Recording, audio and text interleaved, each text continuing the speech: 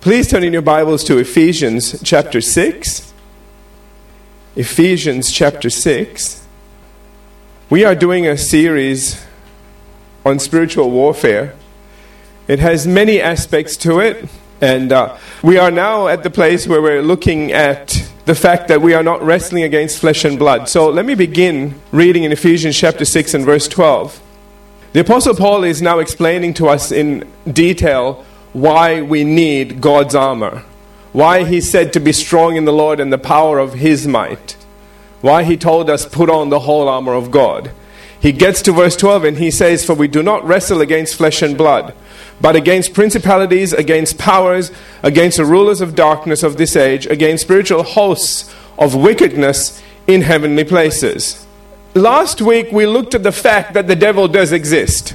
In fact, I like the verse in Jude and verse 9. Again, there's no chapters in Jude. And it says there, "Yet Michael the archangel, in contending with the devil, when he," that's the devil, "disputed about the body of Moses, dared not bring against him a reviling accusation, but said, 'The Lord rebuke you.'" Now, these are not two imaginary beings having a conversation. Amen? This is something real that is going on. And I want you to notice that not only is there opposition, but there is also those that are fighting on our side. Michael's an archangel. Amen? And they are active in battle. They are watching, and you know what they're watching for? What you're going to say next. What you are going to allow next. Whatever is bound on earth is bound in heaven. Whatever is loosed is loosed. Amen? We are the ones that are doing the binding and the loosing. And we need to make sure that we're binding the right things and we're loosing the right things. Let me just take a moment and share something with you. As I was praying, over the messages and over just the direction that we're going, the Lord spoke to me, because sometimes I think, "Lord, am I pushing him too far?" Sometimes I just wonder if you're ready for some of the things that I say to you. And then I'm thinking, am I right in all the things that I'm saying to you? Now, I'm sure I'm not right in everything. Let me just clear that right up. I'm constantly learning and growing in things. Amen? But I said, "Lord, do you want me to scale it down a little bit?" Mind you, it shouldn't be me up here preaching anyway. And if it's you, then why am I having this conversation? Or maybe I need to, in order to allow you to say and do what you need to do through me. Amen? And so I was waiting on the Lord for an answer. Didn't have to wait long. And it was very interesting. He said, "Whatever you enable them to do, they will do. Whatever you tell them they can't do, they won't do." He said, "You're still trying to get to the place where all things are possible." And he said, "You still haven't even reached anywhere close to what's possible." So he said, "Don't you dare water it down or water me down." I said, "Sorry, God." Because you know something? I realize when we get to heaven, you know what we won't say? "Oh, look at all the things that we did that was just too much." Can I say this? We'll have the exact opposite. I don't want us to get to heaven and go, "Oh, wow, if only I knew." That's what I'm here for. Might drive you crazy some days, but I'll let you know. Because we need it here, this side of heaven. There's no devil in heaven. Amen? He was kicked out of there. It's about time we kicked him out of our paradise. We've been redeemed. Amen. Now, having said all of that, let me go to Colossians chapter 2. Because as much as we understand that we are wrestling against all of these powers, principalities and powers and rulers and all of that stuff, I want us going into this fight with this knowledge. It is essential that we understand that the enemy that we are to engage is a defeated foe. Absolutely. He makes a lot of noise to scare us. He wanders around like a roaring lion, seeking whom he may devour. But the real lion is in you. The Lion of the tribe of Judah lives in you. He pretends to be one. You are one. Guess who's going to win the fight? As long as you know. See, what happens a lot of times is we don't know who we are. We don't know whose we are, and we don't realize who lives in us. And so we allow the enemy to just do all these things and scare. Mostly, he's into scaring you. Mostly, it's fear. Fear of the unknown, fear of whatever he can come up with. Because it cripples you, it stops you believing, it stops you doing anything. You just come to a halt. Do you all hear what I'm saying? Amen. And you need to understand that if you don't allow him to make you afraid, because that's something you have to allow him to do. You have to take time out to meditate on things to make you afraid. Are you all with me?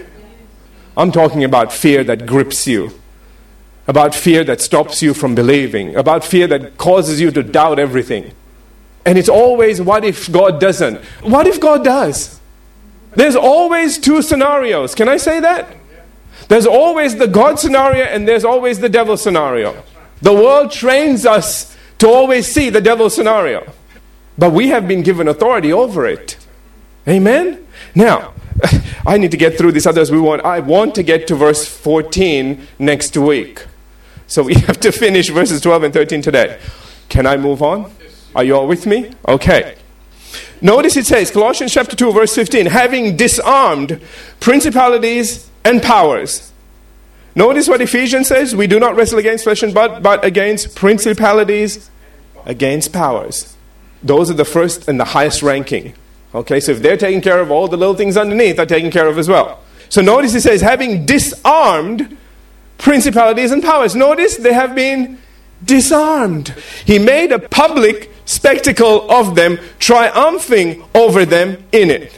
Now, some people, religious, that's why I want to deal with this today. Some people say, oh, brother, that's what happened at the cross. No. You know, the cross was a place of pain. It was a place of defeat. It looked that way as well. You can't, this is where people go so wrong. People point to the cross and say, our Messiah, this is our Messiah. He's not on the cross anymore. He's seated at the right hand of God. Please take him off the cross. He paid a price there, and it was a price for us. He had to die for us. It was not a place of victory. In fact, Isaiah chapter 53, notice what it says here. Verses 4 and 5. We know these verses, but I want to show it to you in a different light. It says, surely he has borne our griefs and carried our sorrows. Yet, watch this, we esteemed him stricken, smitten by God, and afflicted. Do you hear that? It wasn't a place of victory. We were looking at it and thought, uh-oh, he messed up. He done something wrong. So he's suffering for it now. That doesn't sound like a victory, and that doesn't sound like he's triumphing over anything. We need to understand this, because people don't realize that wasn't where the battle was.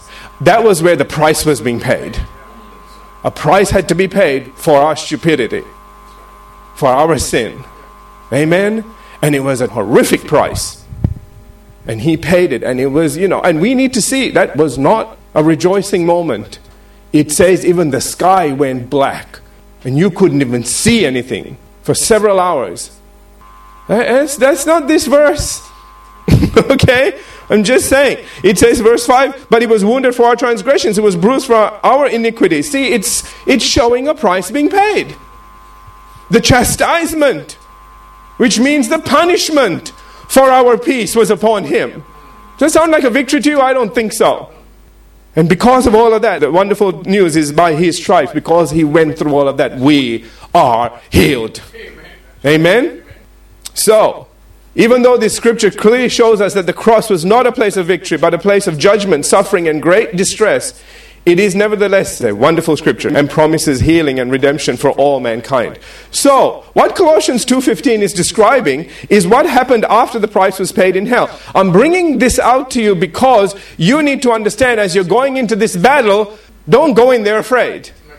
So again, Colossians 2:15 is describing what happened after the price was paid in hell, and what Hebrews chapter 1 brings out when it says in verses 6 through 12, but when he again brings the firstborn into the world. What does that mean? Jesus couldn't die as God. You can't kill God.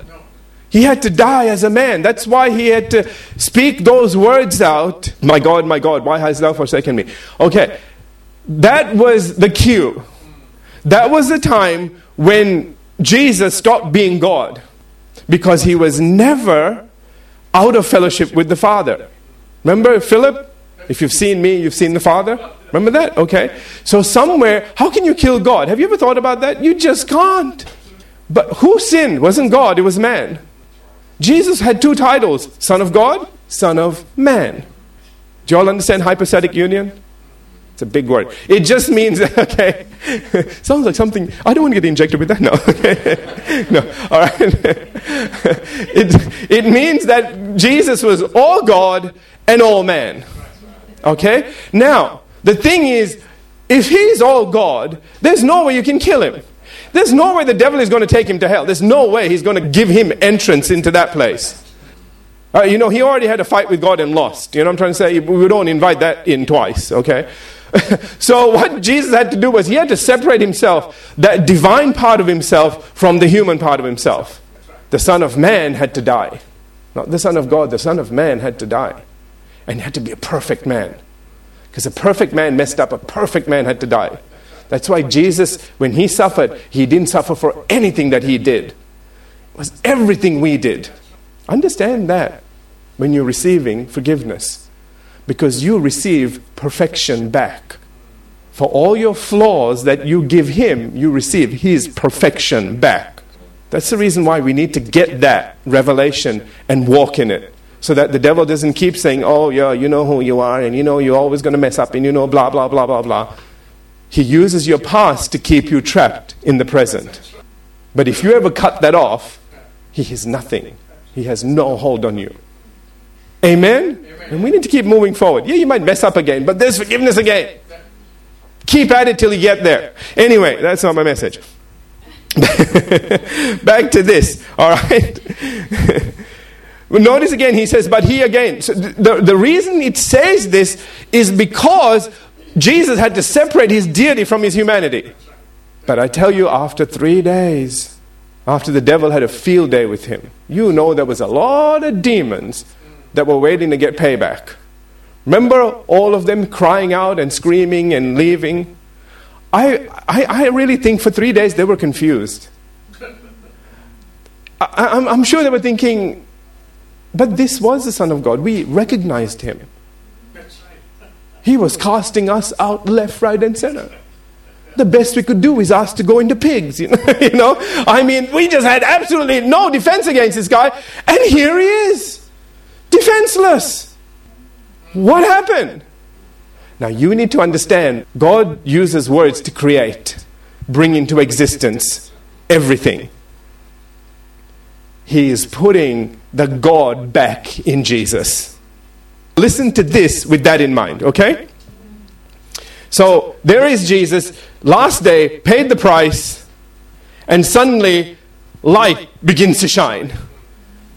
You don't get a lot of light in hell. Okay? And the devil's going, what is this?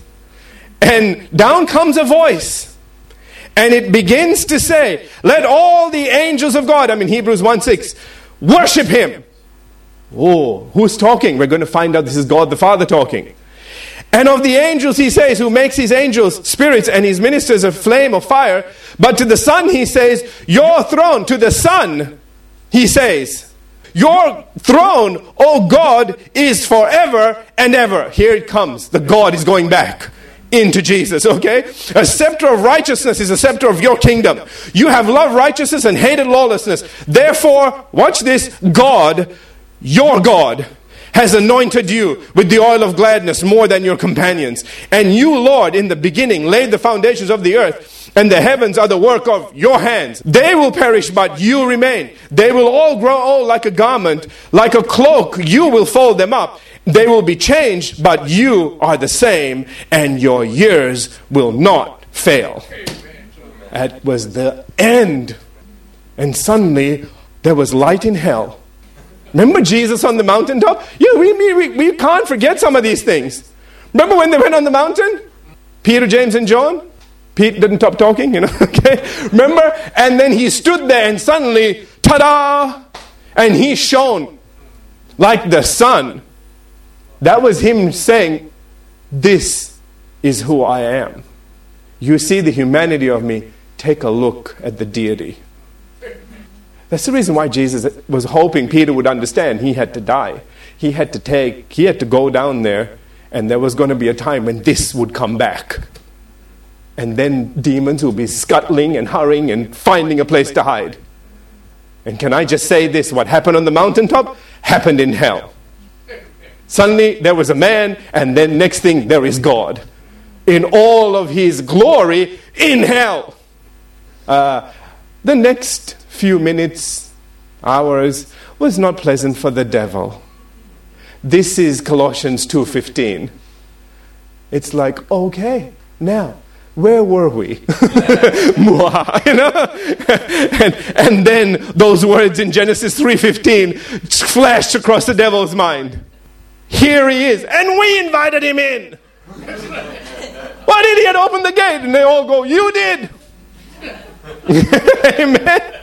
Are you all here? You need to get this. I need you to see this before we can talk about principalities and powers and yada, yada, yada. You need to know that teeth have been pulled. They're there, but they're not the ones that are in control. Otherwise, there is no way we could win this fight. Are you all here? Unless the fight was already won. Unless the devil was humiliatingly defeated. That's what this verse says. He was humiliatingly defeated. Watch what it says. Having disarmed principalities and powers, he made a public spectacle of them. In what way? Triumphing over them. I mean, he just, can I say, if it says disarm, mean they were armed. Absolutely. It means that Jesus did some pretty awesome whatever. And absolutely wiped the floor clean. Remember Michael, man, they all have swords and stuff. These are not little wimpy things that run around with little, wands and little star in the end. It lights up when you, okay? Just get all that stuff out of your head. These guys are in fierce battle. Remember Daniel? One angel is trying to get through to him. It took 21 days of, what do you think, having tea parties? They were fighting. Can you imagine 21 days of continuous battle? Until Michael says, okay, you're through, go. I'll take care of this. And remember the angel says, I left him back there, taking care of the problem. Hello, are you all with me? We need to understand, this stuff is real. And while they had such a problem with him back then, this has now happened. It's not such a big problem anymore. All the problem Michael was having, Jesus took care of. Amen? Okay. So, that's the reason why now when we get to Matthew chapter 28, after Jesus rose from the dead, it says in verse 18, and Jesus came and spoke to them saying, all authority has been given to me in heaven and on earth. He got it all back. Amen? And then in Mark 16 verses 15 onwards, we know the scriptures. He says, go into all the world, preach the gospel to every creature. Why? Because you're free to do it. You have the authority to do it, you have the right to do it, and you have the power to do it. And he's going to tell them that. All right, he's going to show him by saying next, he says, he who believes and is baptized will be saved. He who does not believe will be condemned. Now, do you understand why he was so strong in what he said? He had just finished battling the devil. He had just wiped out hell. He comes up and he says, now, here's a choice. You believe, you can have everything I've won for you. You don't, and you're putting yourselves back in the hands of the enemy. And he ain't happy right now. Do you know the devil holds a grudge forever? He never forgets, he never forgives. Don't ever think he's like God. After a while he'll forget that you did all these things and messed up his kingdom, and so that you can backslide and he'll just leave you alone, and he'll go, oh yeah, look, he's not doing anything, let's leave him alone. Are you kidding? Until you're dead, he's not satisfied. He is that person that wants vengeance to the very end. Are you all here? So before you ever put your sword down, remember these words, okay? Say, Pastor said, don't put my sword down. Okay, don't put your sword down. All right. And then he says, but he who does not believe will be condemned. Verse 17, and these signs will follow those who believe. He's about to say, because of that defeat, there's power available now. Now the devil can't stop this from happening. In the past he could, now he can't. Are you getting now what's going on? Okay? And he says, in my name they will cast out demons. Notice why you need the name. Because it's he who took them out. You say the name and they back off because they've dealt with that. It's like Jesus said to them, don't make me come down. They use my name. You better listen. Because the next time I won't be so kind. And they're going, my God, that was kind. Okay? You know why? Because You touch the least of one of mine, you're messing with me. Is the loose Roche translation, but you get it. It's like, I'm here. What do you have to say? Nothing, we're good. We're going. Understand that whenever you use the name of Jesus, He's there. Those eyes are looking at the devil. You might say, well, can Jesus be everywhere at once? Yes, He's omnipresent. The devil can't be, but Jesus is. Amen? He can be all the places, all the time at once. So don't think He has to make a special appearance for you. He's always there. I'll never leave you, I'll never forsake you. Remember those words. You can't say that unless you're God. If you're not God, then you have to leave somewhere and forsake someone to be with somebody else. So you're not forsaking them. Did you get that? When He said, I'll never leave you nor forsake you, He said, I can be everywhere at once. Hallelujah. Amen? Okay. Let's move on here. And that's the reason why He says, in my name, they will cast out demons. And they better go. They will speak with new tongues. They will take up serpents. And if they drink any deadly thing or anything deadly, it will by no means hurt them. See, even your physical body, whatever that the devil tries to slip in, is not going to work. They will lay hands on the sick and they will recover. And so then, after the Lord had spoken to them, it says, He was received up into heaven, sat down at the right hand of God, and they went out and preached everywhere, the Lord working with them and confirming the word with signs following. Now, understand the Lord working with them. Understand that the Lord works with you. Whenever you are wrestling against all of these things, whenever these things are coming against you, they're coming against you and God. Remember, greater is He that is in you, until there's a fight, then He leaves. No. Okay? That's not how it works, man. Greater is He that is in you all the time. Even in the fight. Remember the footsteps? Remember the guy complaining? Jesus, every time there was a problem, there's only one set. What happened? You left. Remember his response? No, that's when I'm carrying. Those are my footsteps, Dopey. That's because you want to sit down and suck your thumb, and I've got to pick you up and carry you now. Because we went bye-bye in the mind. That's the reason why He tells us that we have not been given a spirit of fear, but of power, love, and a sound mind. It doesn't check out in the middle of battle. Amen? Okay then. Let's move on. So it's important that we acknowledge all of this before we go on to look at the warfare that we are to engage in, and what each of the terms mean in Ephesians chapter 6 and verse 12. Beginning with the word wrestle. Alright, in the Greek, it denotes a close struggle, as would be in the case of hand-to-hand combat. Alright, in other words, it is an encounter that is fought at close quarters and where the enemy is face-to-face, toe-to-toe with you. Are you with me? As to why there is such an intense struggle with what is effectively a totally defeated enemy, John MacArthur explains that though Satan and his minions know they are sentenced eternally to the bottomless pit prepared in hell for them, they seek desperately to change that fate if they can, warring ceaselessly to break the power of God and destroy the things of God, especially the church. They're in a desperate struggle for survival. That's where your battle is. And they're just doing whatever they can. They're a little kamikazing themselves, do whatever they need to do to survive, because they know there's a very bad end coming. That's why I keep saying to people, God and the devil are not working together. What kind of a reward is it to get kicked into a pit and left there forever? Who worked for those kind of wages? Are you stupid? Sorry, I wouldn't say that. I already said it. Anyway. Some people, it just amazes me, the stupidity of some people, But can I just say this? Listen to me. How you inspire people will depend how far they go. My job here is to release you into the reality and the revelation that all things are possible, and don't let anybody put buts on it. And this is something really stupid, okay? Do you understand what I'm saying? Don't ever let somebody say, oh yeah, but that was for them and that was for... As soon as you do that, you are putting a restriction in straight away, and you are cutting off the faith of the individual.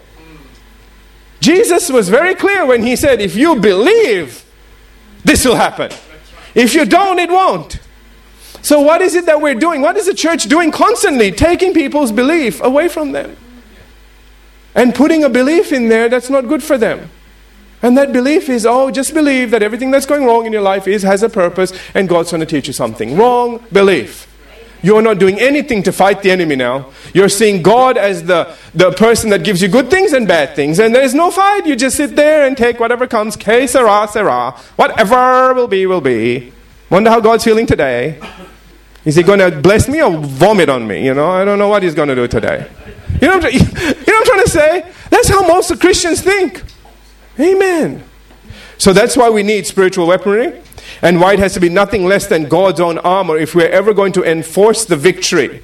Did you hear that? Enforce the victory. It is already won. You need to enforce the thing. Okay? To enforce the victory that Jesus himself obtained with his own life.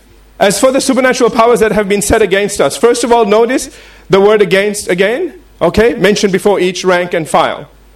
Meaning that the attacks can come from any of them at any time. Now, without getting too caught up in the specifics of the ranks and positions that Paul may be alluding to, we'll have a quick look at each, beginning with principalities. This is thought to represent the highest level of Satan's government, with the greatest concentration of high-ranking demons, with Satan as the chief magistrate. Next, there are powers. This is believed to be a reference to evil spirits with great destructive power, ability, and authority. Following this, we have rulers of darkness. They are believed to be evil spirits that are constantly competing for spiritual territory based on specific geographical boundaries. Alright, in other words, they are constantly working at infiltrating the various political systems of the world in an attempt to pattern them after Satan's system of rule. So that's what they're doing. Okay? And finally, we have spiritual hosts of wickedness. Host means a whole bunch of them, alright? These are thought to be those demons who are involved in the most wretched and vile immoralities, such as extremely perverse sexual practices, the occult, Satan worship, and so on. Their particular final goal is to work day and night to destroy mankind, and especially the church of the Lord Jesus Christ. Okay. As John MacArthur points out, the Christian struggle is not only against Satan himself, but also against a host of his demon subordinates. A vast array of adversaries who, like the devil, are not flesh and blood. Our greatest enemy is not the world we see, corrupt and wicked as it is, but the world we cannot see. However, it is essential that we understand that where sin is confessed and put away, Satan and his demons are automatically expelled every single time. If ever you mess up, confess. Make it quick. Don't allow the ticker to keep running. Because the more time you give him, the more he'll work against you. Amen? Be quick to repent. Be slow to sin and quick to repent. Can I say that? Take a long time. Be double-minded when you're about to sin. Sit there and go, do I really want to do that? No, is it really? Like you do when God asks you to do something good? Do that the other way. And when God asks you to do something good, do like what you do with sin. Yeah, sure, That's the problem with us, and I don't want us here about the body of Christ. Sin comes along and, my God, the eyes pop out and we're gone. God comes along and asks you something, I have to pray about it for 6 years. Flip it, just flip it. Pray about sin for 6 years, and whenever God says do something, do it straight away. Don't even think about it. Because the more you think, the more in trouble you'll get. Amen? The only thing you need to think about is if you need to determine that it is God or not. Okay? So, that does not mean that we are free from danger. And again, why there's a need for armor. And why the Apostle Paul goes on to say in Ephesians 6:13, therefore, take up the whole armor of God that you may be able to withstand in the evil day, having done all to stand. Now, firstly, this verse tells us that we must be prepared at all times with the full armor of God, because as always, the devil will attack us when we least expect it. Alright? Because that's the way he operates. Second, the Apostle Paul goes on to tell us what the purpose for the armor is, and that is that you may be able to withstand in that evil day. Amen? As one commentator put it, every day since the fall has been an evil day for mankind, relatively speaking. Okay? It's not the Garden of Eden anymore. You're with me?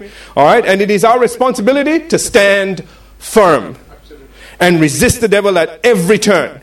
And according to James 4:7, he will flee from us. Remember James 4:7, therefore submit to God, resist the devil, and what? He will flee from you. Amen? Remember the first part, submit to God. Don't just resist the devil. Submit to God. Be strong in the Lord and the power of his might. Amen. Put on the armor of God. Resist him, he'll flee. However, sadly, as we all know, not everyone stands firm and successfully resists. I want to read this to you because this is important. One commentator tells this story. Some 40 years ago, 3 men conducted evangelistic campaigns together in Ireland and saw much fruit from their labors there. Years later, an Irish pastor who was converted in those meetings asked about the 3 men. He was told that only one was still faithful to the Lord. Of the other 2, one had become apostate, no longer believed, and the other had died an alcoholic. And this person concludes, some believers have done everything well in the Lord's work, but sadly they do not continue to stand firm. The Apostle John warns us in 2 John and verse 8, watch out that you do not lose the prize for which we have been working so hard. Be diligent so that you will receive your full reward. The Apostle Paul says in 1 Corinthians 9:27, I discipline my body, bring it into subjection, lest when I have preached to others, I myself become disqualified. And this is the reason for God's armor, so that you can stand firm and overcome every evil, no matter what form it takes. In fact, the Spirit-filled Life Bible commentary says that the Greek word for withstand means vigorously opposing, bravely resisting, standing face to face against an adversary, standing your ground. It says all of this armor is not just a passive protection in facing the enemy, it is to be used offensively against these satanic forces. And I like what one other commentator says, and we'll finish here. He says the soldiers referred to here are drawn up in battle array and rushing into the fight. They're not running away from it. Amen? They are both defending themselves and attacking. Only when they make full use of God's armor will they be able to stand their ground. That is to withstand the foe, stand up against him, repulse his onrush, and even gain ground. So this is not just holding your ground. We need to gain some ground. That's what the Apostle Paul says in Romans 8:37. Yet in all these things we are more than conquerors through him who loved us. That is the good fight of faith that we are to fight. That's 1 Timothy 6:12. Okay, notice that this fight involves what? Faith. That's the reason why 1 John chapter 5 verse 4 says, whatever is born of God overcomes the world. And this is the victory that overcomes the world, even our faith. You're getting this now? The greatest joys come in the greatest victories. The greatest victories come from the greatest battles, when they are fought by faith in the power and with the armor of the Lord. And this verse assures us that if we engage the enemy in God's armor, we are assured that the devil will not be able to move us. Amen. Let's have every head bowed, every eye closed. Father, we thank you today for your word.